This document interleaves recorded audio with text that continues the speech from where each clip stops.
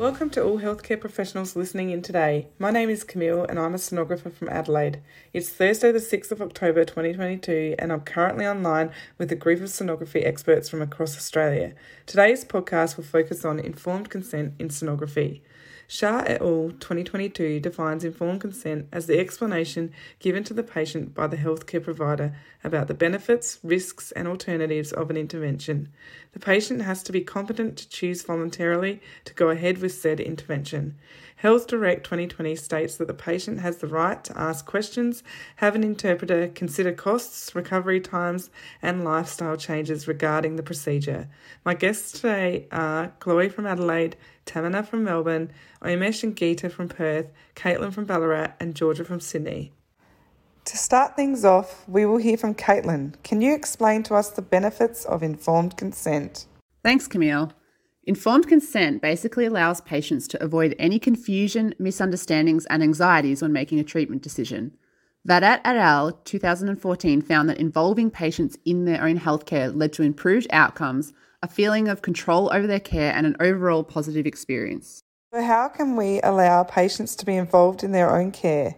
So Katz et al. 2007 explains that a key pillar in achieving this is by building rapport and allowing time for patients to ask questions. Think from a patient's perspective. How would you feel if you were to undergo an invasive procedure without being given this opportunity? That certainly should be a consideration for us all. So why do you think patients could be reluctant to ask questions? Katz et al. Identifies barriers such as low socioeconomic status, poor literacy and low self-efficacy, believed to be derived from the patients believing the physician as the sole decision maker. I have come across this in my own practice. Often patients' answers will just be, "Oh, I trust you know what you're doing," or "Oh, the doctor just told me to come." It really expresses the need for healthcare providers to actively involve patients in their own care. This now brings us to our next topic, communication. Joining us is Chloe. Can you run us through what you found? Thanks, Camille. Informed consent is a means of communication between the patient and healthcare provider. Quick 2010 explains the importance of informed consent, a means of ensuring the patient can make a voluntary and educated decision. Still, communication can be a huge limiting factor. So, we need to ask ourselves, how can I truly gain informed consent? This involves the process of patient comprehension, patient use of undisclosed information, autonomy, and how physicians meet the minimal standards for disclosure. While this generally takes place through patient involvement, at times there are limitations. For example, a patient that speaks a different language is a common limitation due to the communication barrier between the patient and physician. FORO 2017 highlights that this may prevent the information being adequately relayed to the patient with a comprehensive understanding. Another limitation is overwhelming a patient. This may be a result of overloading the patient with information, causing them emotional stress. And if a healthcare practitioner were to have issues in communication, what can help them overcome these? While informed consent has its limitations, certain approaches can aid in the process. The paper previously discussed by Quick explains that these include speaking slowly and clearly, providing accurate information, ensuring the patient has support, providing a translator when needed, and allowing patients to ask questions. With all these steps taking place, healthcare providers can improve patient communication to ensure the patients know the options, risks, and benefits of the procedure. Previously, we discussed the benefits of involving a patient in their own clinical decisions. We will now pass you over to Omesh, who will expand on this by discussing how it can impact you legally as a healthcare practitioner. Thanks for joining us, Omesh. Thank you, Camille. A discussion paper from the Australian Society for Ultrasound in Medicine from 2018 states that informed consent protects the patient's ability to decide on treatment or procedures based on their personal circumstances and preferences. The ASA Code of Conduct from 2020 reiterates that this may encompass a patient's culture, values, beliefs among their personal priorities and experiences. The Australian Commission on Safety and Quality in Healthcare Standards from 2020 detailed the legality of informed consent, explaining that a person has the legal capacity to make a particular decision when they can do all of the following without coercion and voluntarily. Understand the facts, treatment and consequences of the treatment, retain and recall details that have been explained, weigh up the consequences and be given the choice to refuse. And what about negligence? We hear of so many sonographers facing legal action. How can this be avoided? So informed consent upholds the patient's autonomy and can also protect them from assault and battery. The ASUM discussion paper also explains how negligence in documenting consent can result in disciplinary or legal consequences for the practitioner, especially for invasive procedures. Sonographers must consider the patient's capacity to provide consent and attempt to bridge any barriers to gaining consent where possible, such as providing an interpreter. This links to the sonographer attribute of accountability. This now leads us to considering what if the patient cannot consent. Here to discuss this is Georgia. Thanks for joining us, Georgia. Can you please explain to us in more depth what would happen in this situation, as I think it is quite an important topic? Thanks for having me, Camille.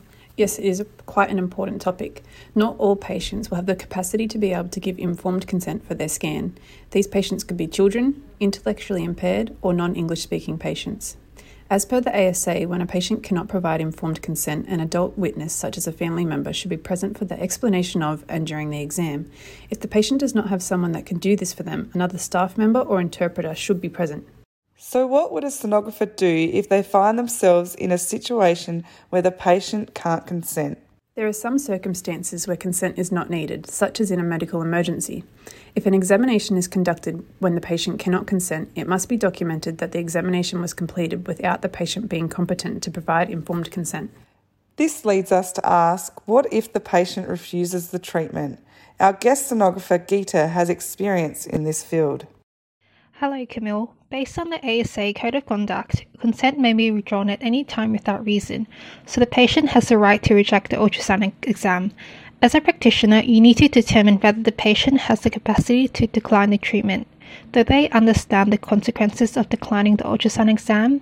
Best patient care must be ensured. How do we implement this in practice? Collaborative patient-centered care. Based on experience, understand why the patient rejects the ultrasound exam. Ask them if they have any concerns. You need to pick up on the non-verbal language. Within your scope of practice, try to alleviate the concerns. Remind them why we are doing the ultrasound exam. Collaborate with people involved in patient care. The requesting clinician is a major ally. Documentation is essential. Justify the decisions you made. Do we need to disclose alternative procedures to obtain informed consent? If it's in the patient's best interest, yes, you should. Work within your scope of practice. If it's outside your practice, collaborate with others. For example, ask the radiologist if you believe a CT is more appropriate than an ultrasound. Next, we have Tamina to explain the risks involved for a healthcare professional if informed consent is not obtained from the patient prior to any procedure. Thank you so much, Camille. Informed consent is ethically very important in a medical practice, hence there are risks involved when unable to gain that from the patient. As clearly stated in medical bylaws that all medical providers cannot subject patients to certain treatments or tests without valid informed consent. Any sort of medical treatment without valid informed consent is considered a criminal offense and the practitioner can be charged with battery. Situations such as treatment against a patient's will or receiving a different treatment than the one consented for all come under an offense of having an informed valid consent. According to the Charter of Human Rights and Responsibilities Act 2017 in Victoria, the patient has been given the right to be free from medical treatment without consent.